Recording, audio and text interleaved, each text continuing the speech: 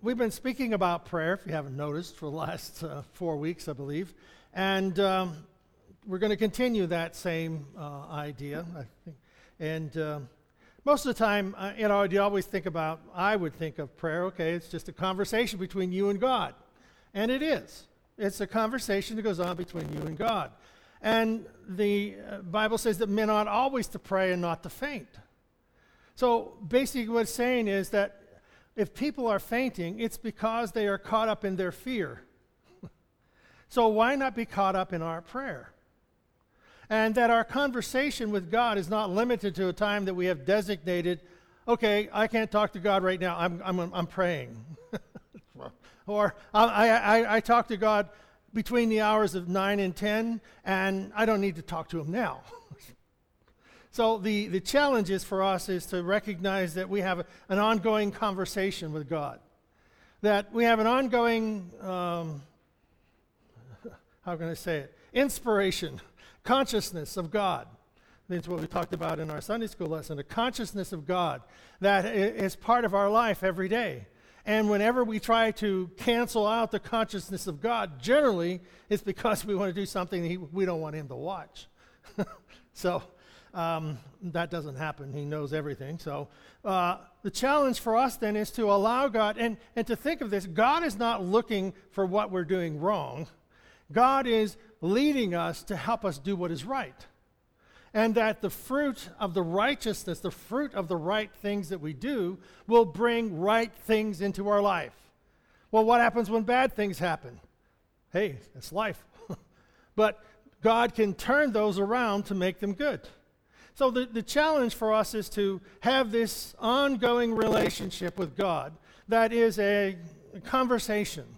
And it's not a negative one. Okay? It's not a guilt one. It's not, oh my gosh, I got to do something to make God happy. Hey, if you can make God happy, go right ahead. But it's not going to happen. God's already a joyful God, and God knows all the things that are coming and planning, and he's got a plan for the whole world, and you're not going to change God. God's wanting to change us.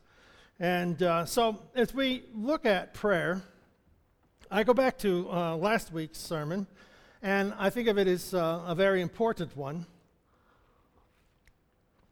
And I have some highlights from the message. Luke 11:13, if you then, being evil, know how to give good gifts to your children, how much more will your heavenly Father give the Holy Spirit to those who ask him? Now, it's important, Jesus is using the illustration about earthly fathers, and he's not putting down earthly fathers.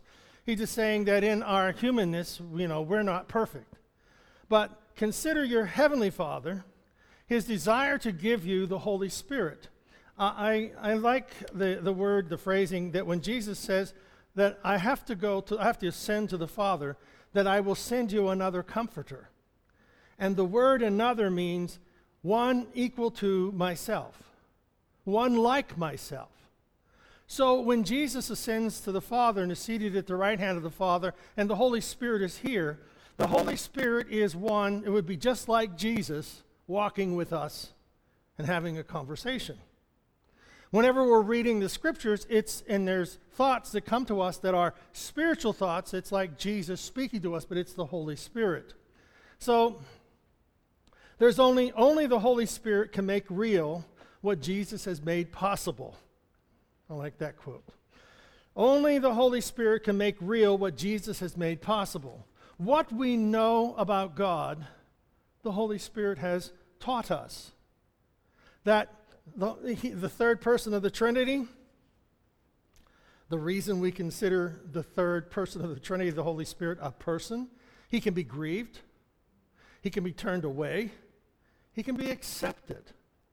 That so he has all the characteristics of a person, just like God the Father, God the Son, God the Holy Spirit. They have all these characteristics. He never go where he's not invited. The Spirit will never go where he's not invited. You see, everything that God presents to us and gives to us, we have to be willing to receive. It's a gift given, not a gift forced. The Holy Spirit, God leads us into the kingdom of heaven. the devil drives people to hell. So we find that there's a complete contrast between good and evil. Evil appears to be pleasurable, but only for a season, because once its pleasures gets its hooks in us, we then become contaminated, we become addicted, we become caught up in something that is destructive behavior. And it leads us in that direction. But God can break that destructive behavior and lead us into the kingdom of God, and that's the work of the Holy Spirit. What else? How much more will your Heavenly Father give you the Holy Spirit if we ask? So we're asking for God, and we know that there's gifts and fruits, but we know that there is characteristics, there is so much of the Holy Spirit, and so much power in the Holy Spirit, in the gifts, gift of tongues, the gift of interpretation, gifts of healing, word of knowledge. All of these things are workings of the Spirit in our life. Fruits of the Spirit, love, joy, peace, patience, gentleness, meekness, kindness. These are the things that God is growing. Fruits grow, spiritual gifts are imparted. So this is the work of the Holy Spirit. So we want to know the Scriptures. We want to know what God wants to do and lead us in our life. And so that is the work of the Holy Spirit. Now, today, we're looking at Mark chapter 10, verse 46. And I want to read this, 46 to 52, and then we'll go back and kind of break it down. Then they reached Jericho. And as Jesus and his disciples left town, a large crowd followed him. A blind beggar named Bartimaeus was sitting beside the road. When Bartimaeus heard that Jesus of Nazareth was nearby, he began to shout, "Jesus, Son of David, have mercy on me." "Be quiet," many of the people yelled at him. But he only shouted louder, "Son of David, have mercy on me."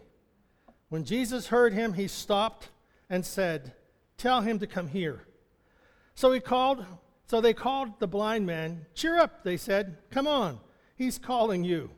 Bartimaeus threw aside his coat, jumped up, and came to Jesus. "What do you want me to do for you?" Jesus asked.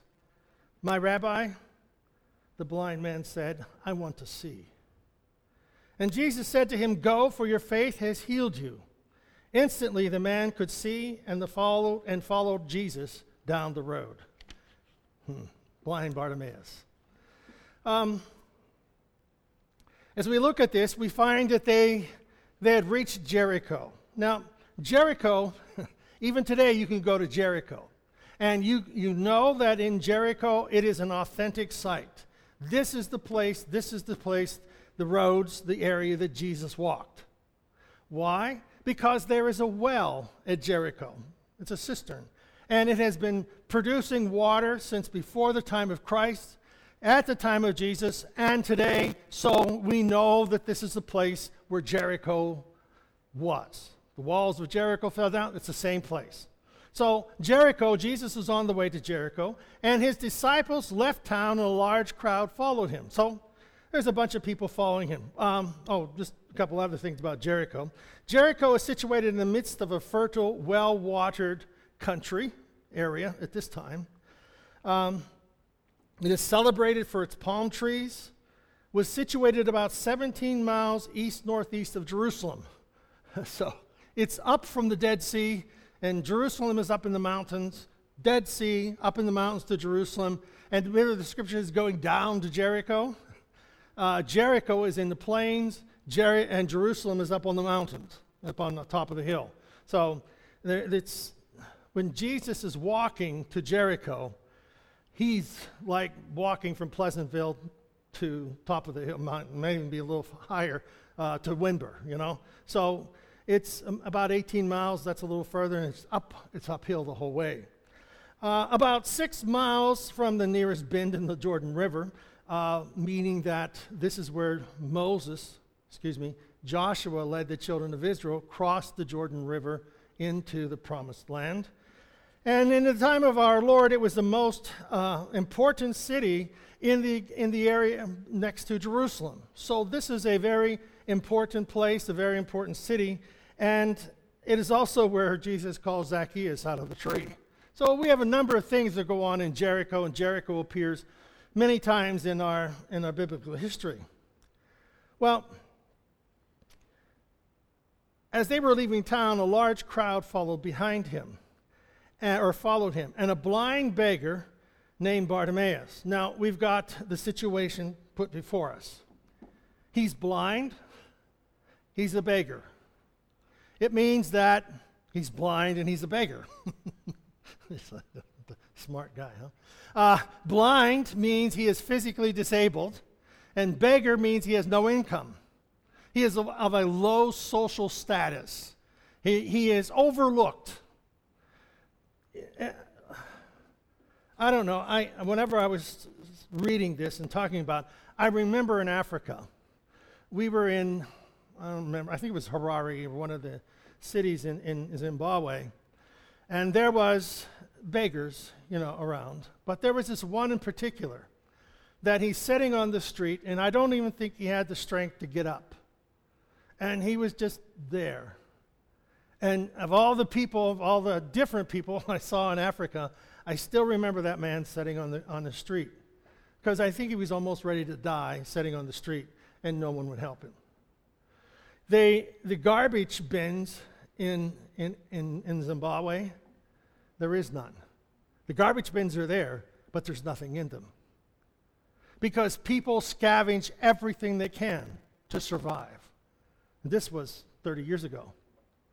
And so here is this guy who is the lowest person on the scale of society, and he's begging, he's there just wishing for a handout. And he's just sitting there. And, we're all walking by and doing nothing. And, at the first your thoughts are, well, there's another beggar down the street, and there's another beggar around the street. And if you go out into the rural communities, some of them are just lying in their huts waiting to die because they have no food. And so the poverty is the people who have consider themselves fortunate, and they are not really responsible for those who have not. Now, in this time period, we know that, remember when Jesus, somewhere, I have it written down, that the disciples, John 9:2, I didn't give this to you, Terry. John 9:2, when the disciples are with Jesus, they said, who sinned? They're not talking about this blind beggar, but he said, the disciples said to Jesus, who sinned, this man or his parents, that he was born blind? You see, it was a common acceptance that illness was a punishment from God. And Jesus said, neither his parents or anyone sinned that he's sick. And, some people even, as soon as a few years ago used to think that people who are sick is being punished by God. You've prayed for them, there's sin in their life, and, God deliver us from such heresy.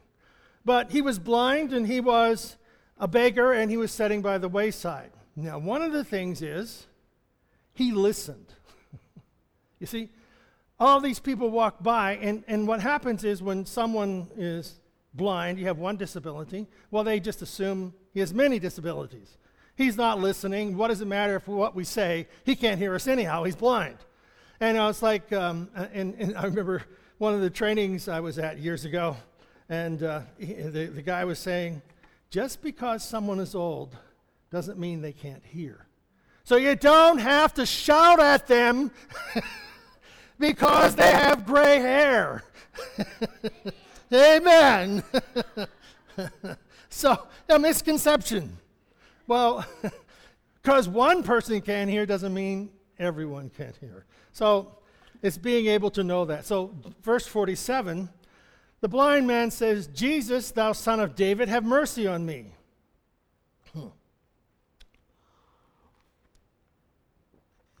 He began to cry out aloud and with great intensity and often repeating it, and said, Jesus, thou son of David, have mercy on me.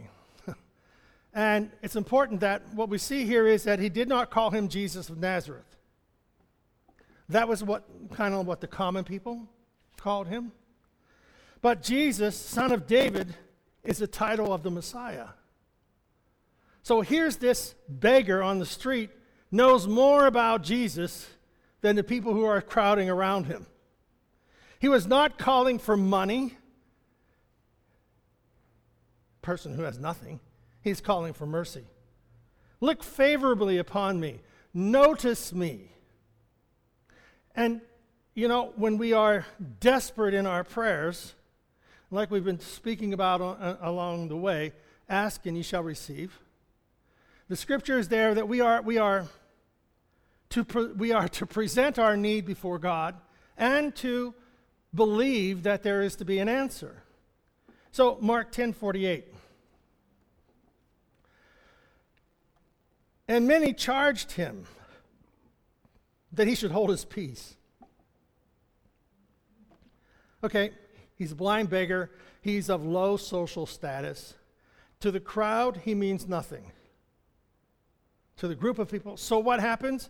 You are embarrassing us before Jesus. You are embarrassing us around Jesus. And the blind man says, he cried out all the more, "Thou son of David, have mercy on me."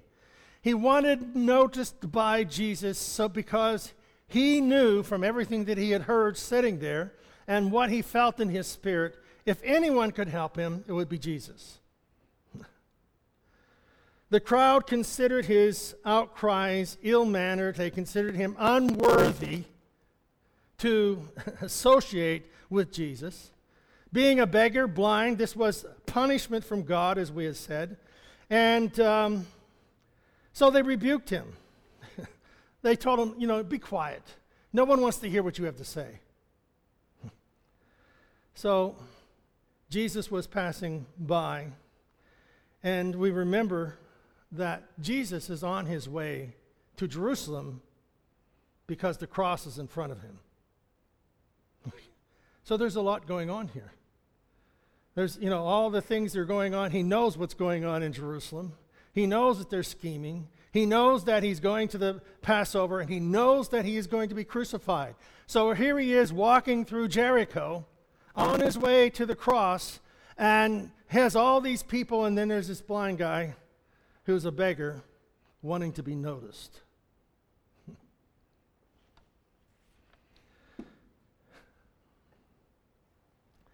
You see, he was not going to be silenced by the crowd. He knew what the crowd was like. He knew how hurtful they could be. He knew how wrong they could be in their assessments and their understanding. So here's a blind man who was able to understand truths much greater than all those who could see and who were clamoring around Jesus.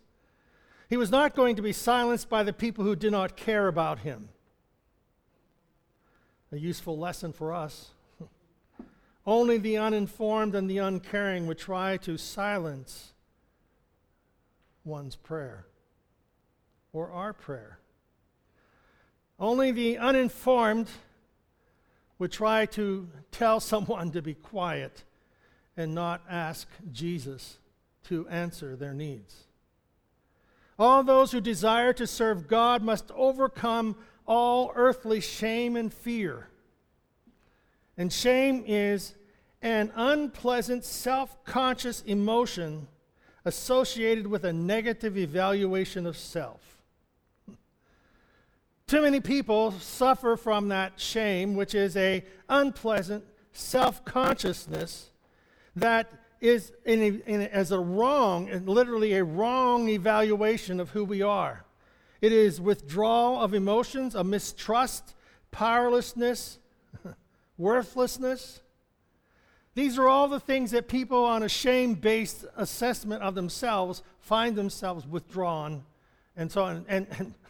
And some therapist would blame that shame-basement idea on the church and people having a consciousness of God. Well, God is not based on shame. He is based on love and forgiveness. He's about healing He's about healing the ways that we look at ourselves and the way we look at God, the way that God looks at us. God doesn't look at us from a shame-based perspective. God doesn't look at us from fear. He has the idea of fear is an unpleasant emotion created by belief that someone or something is a danger, likely to cause pain or is a threat. We have to overcome shame and fear. And it isn't the crowd that is going to keep us from asking Jesus. It is sometimes our own perception of ourselves that the crowd maybe has pointed it out, or someone else has done something to make that type of assessment, these unworthy feelings that would keep us back from approaching Christ. But the beggar, he was not going to allow this to happen. He declares, "Thou Son of David, have mercy on me." This title of a Messiah is something this beggar knew, and he was making that title fit, and everybody was going to hear that Jesus, the Son of David, have mercy on me. Verse 49. And Jesus stood still. I like that. Stopped him in his tracks. The crowd's pushing around whatever, and he's hearing this man over the crowd, and Jesus stops. How do you get the attention of God? Call his name. Speak to him. He hears us. It's almost like when he calmed the sea in scriptures, that he's in there and he says, "Peace, be still," and the sea calms down and everything is okay. And here it is, he hears his name from this blind beggar and he stops. And we find that, and he accompanied him and commanded him to be called. He commanded them to call him, the people in the crowd. Call him to come here. Bartimaeus cried out. He called out and he shouted. Jesus heard him and he stood still. He commanded him to be called and bring him to him. This is mercy. Okay? Mercy is God's favor looking towards us, calling us to come. But then he does something in the second part of verse 49. And they called the blind man, saying unto him, "Be of good comfort. Rise, he calleth thee." So the crowd now changes its attitude. Jesus wants the guy, so the crowd says, we like this guy, Jesus. And he called them to come over.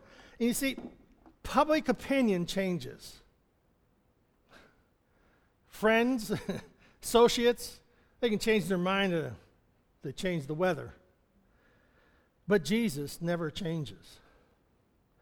The crowd was saying unto him, and I liked all these different translations. It says, saying unto him, be of good comfort, rise, he calleth thee. The Amplified Bible says that the people said, take courage, get up, he's calling for you. Good news. Cheer up, they said, get up, he is calling you. Another translation says, be at peace, arise, he is calling you. And the Aramaic says, take heart, arise, he is calling for you. The crowd's words of how that's what could have been said in this phrase that is there in the scripture. Be of good comfort, take courage, cheer up, be at peace, take heart. Why? Jesus has stopped and he's calling for you. So when we say the name of Jesus, he stops. He calls for us. Now, it's important. Verse 50 says, and the blind man threw off his robe, got up, and went to Jesus. You see, why didn't Jesus go to him? He's blind. He's sitting on the edge of the road.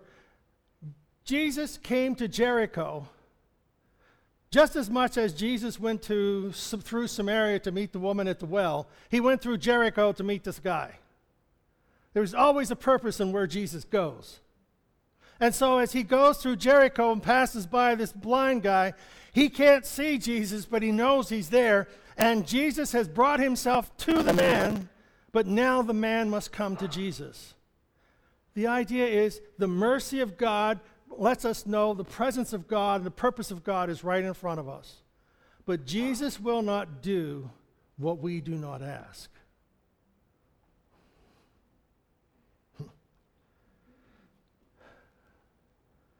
Mark, with a loud cry of the man, Jesus said, "Son of David, have mercy." The crowd silenced, putting him down. "Don't embarrass us." But Jesus stopped, wheeling around. "Bring him here. Tell him to come here." And the blind man threw off his coat and jumped to his feet. That's what it says here. The man threw off his robe, got up, and went to Jesus. He was not holding back now. He got the attention of Jesus, and all these crowd, they're not going to keep him from seeing him, or seeing him, being with him. Throw off the hindrances. Throw off the things that would keep us from, when God calls us, throw off the shame, fear, past, what people say. Throw it away. And get up and come to the Lord, because he wants you to come. Mark 10:51. And Jesus answered and said unto him, "What wilt thou that I should do to thee?" Other one, "What do you want me to do for you?" It's God he's talking to. Doesn't God know what this man wants? Yeah. Sure he does. But Jesus wants us to say what it is that we want of him. Over and over again, God wants us to be specific in what we are asking for. Asking, you shall receive. Seeking, you shall find. What are you seeking for? Knock. What door are you knocking at? You see, God, I want you to bless my family. Okay, which one? For what reason?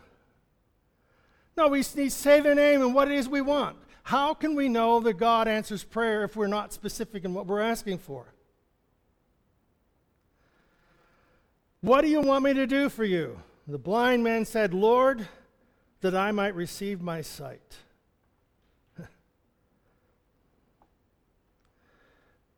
You know that God knows what we have need of before we ask. So why do we pray?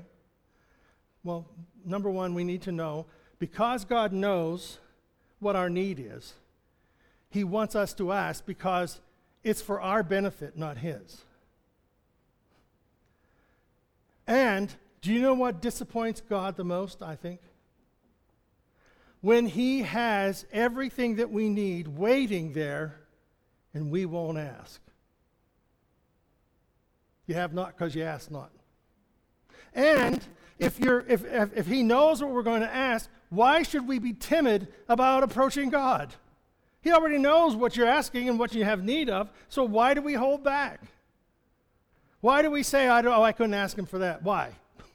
It's like the guy, he's walking along the road, he's carrying this big heavy bag on his back, and the guy with the wagon and the horse, he's going by. He said, "Let me give you a ride.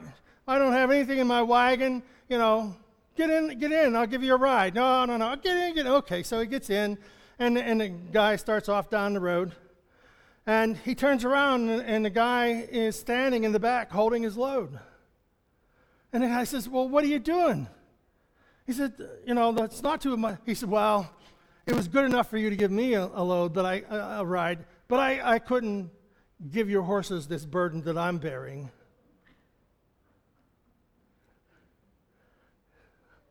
How dumb we are. We come to God who can do everything, but we say, "Well, no, I got to carry this myself.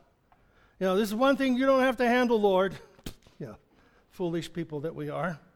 So Jesus knew what his need was, but Jesus wanted Bartimaeus to say what it was. What do you want me to do for you? He wants to hear from our own lips our faith. Some people want us to, wanting to put people down. What is it that you want from me now, little boy? Pat us on the head, pat us on the butt. Little boy, what is it that you want now? He doesn't ask us that. He wants us to know. He wants us to say what we want because it's an act of faith. We believe in the promise. The parallel to all this, our prayers must not be vague. Our prayers must be distinctive. They must be expressions of a definite need. It's not that hard. What is it that you want? And don't go with the, I don't really need too much. The old gray mare will make it another day.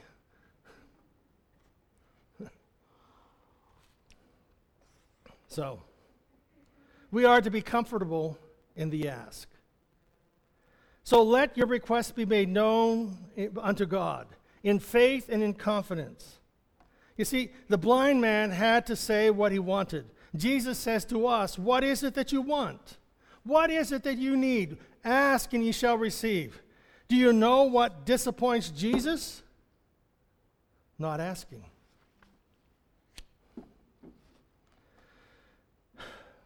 Did you know the military, if we were, just as hypothetical, but this is true. If the military can launch a missile, say 1,000 miles from San Diego, not only will that missile hit the town of San Diego, the missile can hit the building in San Diego. The missile can go through the top of the building down to the certain floor and explode on a certain floor. So if there's a 10-story building, you want it to explode on the 5th floor, it can do that.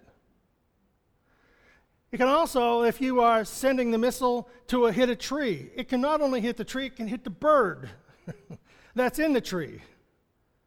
So we see in our life that being specific and being right on course and right to the heart of the matter is what drives the whole thing. It isn't a matter of, like they used to do carpet bombing, and they'd drop thousands of bombs hoping to hit what they want. We say thousands of words hoping that Jesus catches one of them. So, are not 2 sparrows sold for a penny? Yet not one of them will fall to the ground apart from the will of your Father. And even the very hairs of your head are numbered. God is specific. He is specific. Nothing escapes his knowledge. Matthew 6:26, look at the birds of the air. They do not sow or reap or gather into the barns, yet your heavenly Father feeds them. God knows when a sparrow wants to eat. He feeds them. Sometimes out of our bird feeder. Yeah, amen. So you see, God is specific. And the Aramaic for verse 51 is, Yeshua said to him, what do you want me to do for you? But the blind man said to him, Rabbi, that I might see. Jesus requests of us, what do you want me to do for you? Verse 52. And Yeshua said, see, your faith has saved you. And immediately he saw and was going down the road. Picture this. The blind man who is the beggar, and everybody knows who he is, the man of low social standing, begging on the road, and he cries out to Jesus. Jesus heals him because he told him exactly what he needed, and now there's this picture of him going down the road. It's walking down the road. No one's leading him. He can see. What is the greatness of faith? Listening to the crowd, but only picking out what is true. He heard everything, but he chose to believe what was true. Luke 11:9 says, so I tell you, ask, and it shall be given you, seek, and you will find, knock, and the door will be open. For everyone who asks receives, he who seeks finds, and to him who knocks the door will be open. Picture this, you walking down the road with your answered prayer. Why? Because you ask Jesus. He came by his grace and mercy into the town, into your presence, into the church, into your house, into your room, and he says, what is it that you want me to do for you? What is it? That's what we need to ask. And then imagine you walking down the road with your answered prayer. Father, we thank you that you call us into your presence with your grace and your mercy. It isn't how we feel. It isn't our desperate need. It is our conversation that we have with our Father. And we believe the promise that we have heard. We speak that need in our life to you. And you already know what it is, and you've been expecting us to ask. You probably say, I thought you'd never ask. So, Lord, we ask. And we know, Lord, that you will answer, because that is who you are. Amen. God bless you. And what are you supposed to do? Ask. Specifically ask.